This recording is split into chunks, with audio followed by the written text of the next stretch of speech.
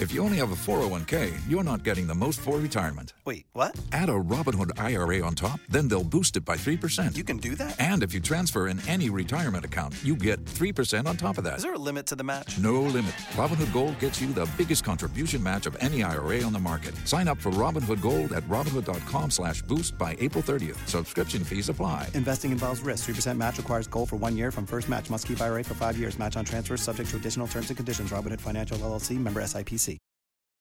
How are you guys doing? Welcome over here. We're getting back to hopefully doing some more daily content for y'all. Been traveling a ton. I actually went to Canada, came back one day, flew out the next, was actually at I was at a charity for Ukraine. I met some Ukrainians there, which was kind of crazy because those gentlemen there literally watched these videos and it felt pretty good, to be honest with you. These gentlemen that are literally Ukrainians, like in Ukraine, they're watching this stuff. So it made me feel pretty good. But we were actually... we raised $185,000 with y'all's help. Just so you guys are aware, through those videos with James Vasquez, we raised $185,000 to help the men and women inside of Ukraine. So I want to say thank you so much. We couldn't have done it without you guys. Now, out the gate, I'm going to tell you guys right now, Russia has actually done something that's phenomenal. They've done something so good. If you guys are wondering, Russia has actually decided to publish the coordinates of the Pentagon. So now everyone will know exactly where one of the largest buildings in the world is located. And if you guys were to look these things up, these coordinates that is, you guys will find out that the Pentagon actually has 5 sides to it, and it is possibly the reason why the building's called that. I'm just going to throw that one out there. They also revealed where some super top secret stuff was, like these locations. They're highly I can't even say it without laughing. Highly classified NATO facilities. It's they put out a convention center in Madrid, the Washington Monument, and the London Eye. So if you also didn't know, you guys can literally get driving directions to all these exact same locations by typing them in on Google and Apple Maps. So thank you, Russia. There's a couple pieces in today's episode where it's going to be hard for me to get a straight face through it. But anyway, NATO has also reached a deal with Turkey to admit that Sweden and Finland are now able to join NATO. The President of the United States, Joe Biden himself, the fury, the scary guy himself, has also announced that the new deployments to Europe for the American forces. They're creating a permanent headquarters for the U.S. 5th Army Corps inside of Poland, deploying additional rotational brigades to Romania. They're also deploying 2 additional F-35 squadrons to the United Kingdom. Just going to throw that one out there. Enhanced rotational deployments to the Baltics. Deploy 2 additional Navy destroyers to Spain. Okay, 2 more, which is going to bring the total from 4 to 6, deploying additional air assets, also air defense, that is, to Germany and Italy. Just want to throw this little nugget out there for you guys and gals. It's fairly relevant, but I cannot speak on it because I'm no expert in the field. But Russia's actually started to launch cyber attacks targeting public and private institutions inside of Norway. Just going to throw this one out there. Just throw it out there because Norway is it's actually a member of NATO, if you guys didn't know, and is one of the founding countries.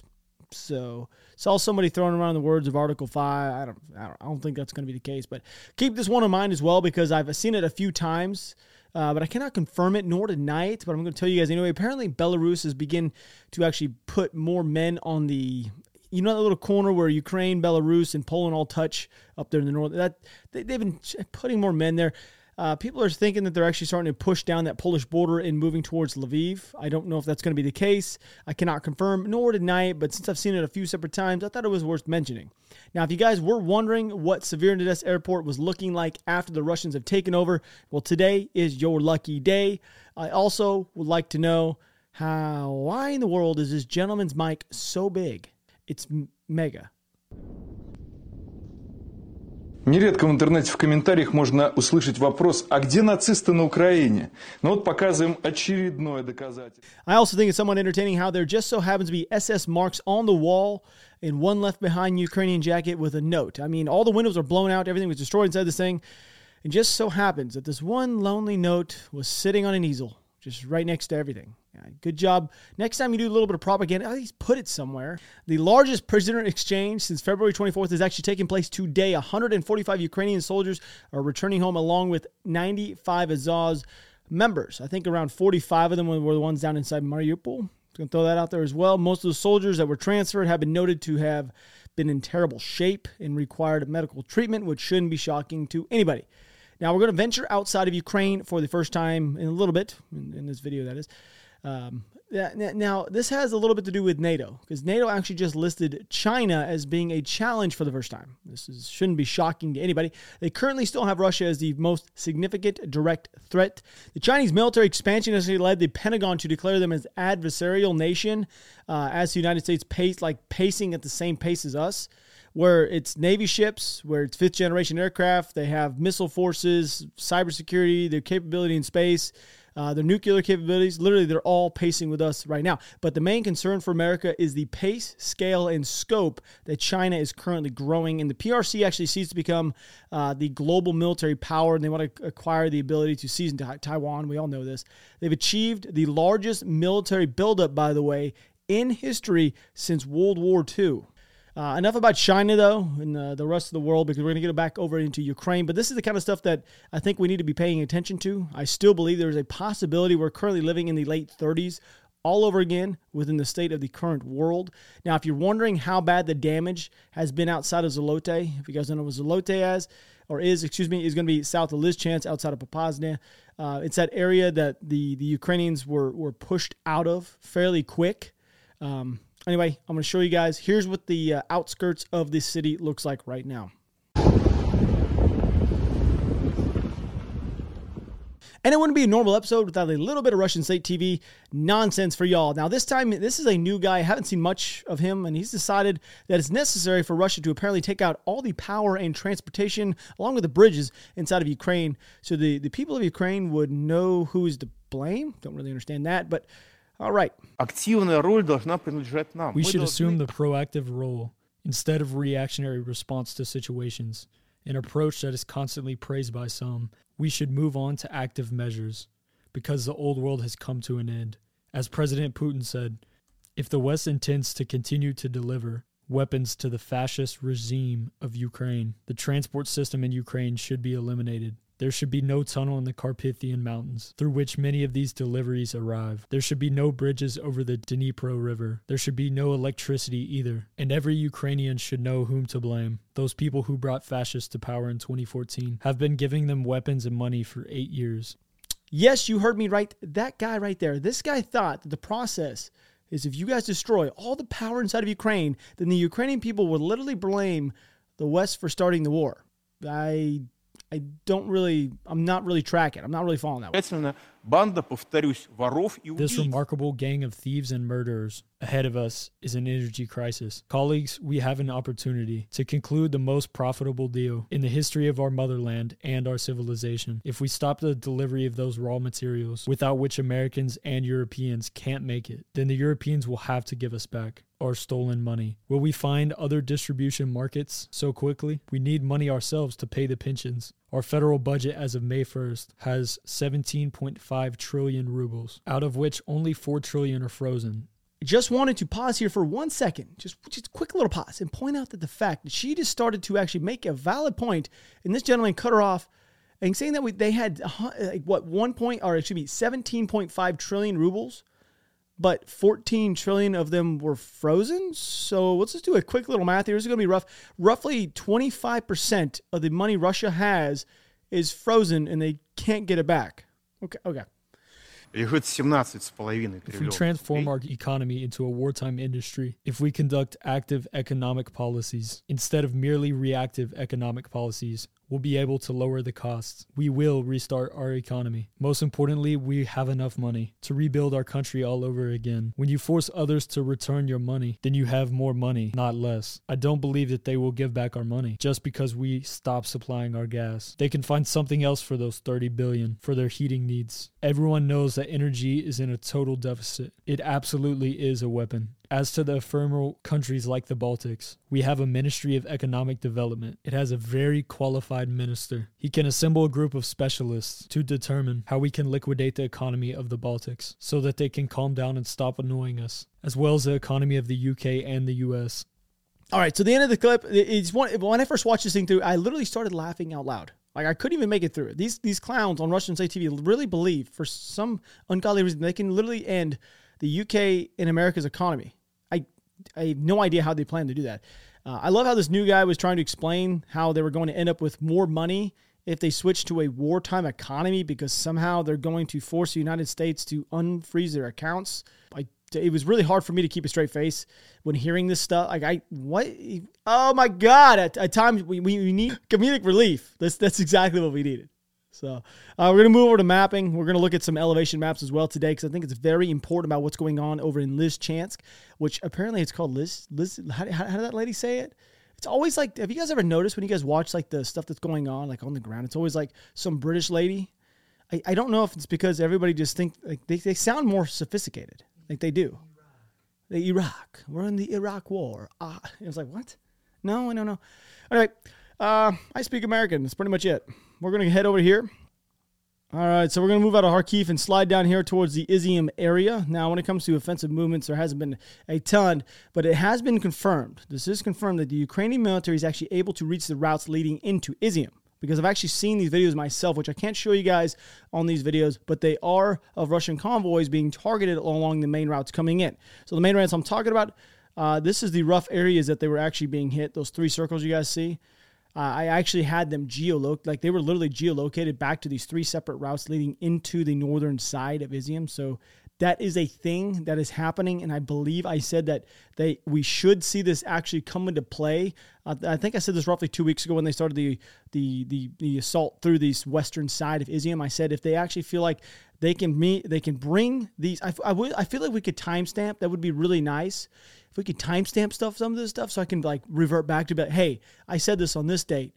But I do recall me saying that if they felt like it was necessary and they can actually bring these artillery pieces in without them actually being lost, because these are very important, that they would do this. And now we're seeing it today. So over the last 48 hours, they started to actually target those supply routes leading in to the northern side of Izium, which is a big deal. I'm not entirely sure, by the way, that Russians have actually thrown their entire might into the southern portion of Izium. So this is one of the areas that we haven't seen a lot of movement. I'm going to go over to the up close and personal map. And I don't believe right through here is what I'm talking about. Okay. Now this is the area where I thought they were going to need to gain access to the M03 route leading south into Sloviansk to have any major success. And that is for sure the case. Now without access to this route, they will not have the freedom of movement down this route, and they're not really going to get very far. But I don't think they've actually shifted their entire weight of their military into this area. Right now, I think they're focusing so much on this northern Lysychansk area, and I believe if they ever do push through there, which they're going to at some point, which we'll talk about here in a second, I believe they are going to push through here, something that's going to look like this, and Lysychansk will all be controlled over the next maybe 2 weeks or so. Now, I know, bear with me. Some of you guys are getting a little bit heated in the comments. This video is being recorded, and I can feel the comments like just going crazy. Now, we're going to talk about this area of Lysychansk right now, okay? Now we know Severodonetsk has fallen a few days ago. This leaves Lysychansk, the last major area inside this area. I spoke yesterday about the fact that I thought that the likely course of action, like the most likely course of action that is for the Russian military, was going to be pushing more northwest towards Bielorussky. I did not think they were going to actually take the city of Lysychansk itself. The common sense here, you're going to sustain way too many casualties trying to take this city. Okay.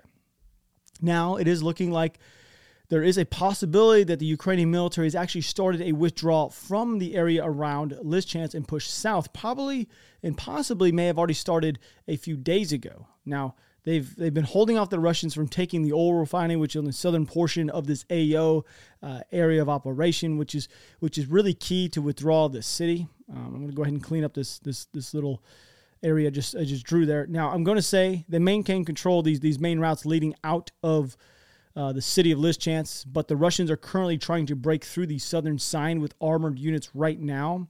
So this entire line you guys see along this main route that leads out of Bakhmut, this is where the heaviest fighting is taking place. I think the Russians are realizing that the Ukrainians are now peeling back down this main route. Remember, I told you guys this main northern route is probably going to be the one they're going to end up utilizing, and they have. So they've been peeling out of Lysychansk and taking this main route. I'm fairly confident. Now, from what I can gather, it seems like this new defensive line has actually been prepared over the last 30 days, but I'm not entirely sure where it is, and honestly, if I knew the exact location, I wouldn't even share it with you guys in the first place. Now, I can make my assumptions where I think it is, which I have to look at a different map, which I will right now. I'm not saying this is going to be the exact area. So here you guys have Lysychansk, so this entire hilltop is Lysychansk. So the red is going to be the highest portion, okay? So coming out of Bakhmut, which is right through here. This is one of the main drains, one of the main draws, whatever you want to call it, valleys. Okay. Now, if you guys look over, this is the route that they're going to take to pull back to Sloviansk and Kramatorsk. Now, you have this main ridge line right here. It's going to be very crucial, very key, along with all this area that's right through here. The Russians are currently stuck on the opposite side of this river, which we know the Seversky Donetsk River. It flows where this purple line is, I guess you would say. It runs kind of like this. Now, I believe everything south of this is going to be held by the Ukrainians for a significantly large amount of time, unless the Russians can somehow, which will go back over to our other map, and I've said this before, if they somehow can get a bridgehead over Bielorvika, right here. This is the area I think they're going to try again. They're going to attempt to, if at possible. Now, the Russians have actually moved roughly 2 BTGs worth of men towards Lysychansk and could have actually be operating roughly about 4 to 5 BTGs worth of men along the main route that leads out of Bakhmut.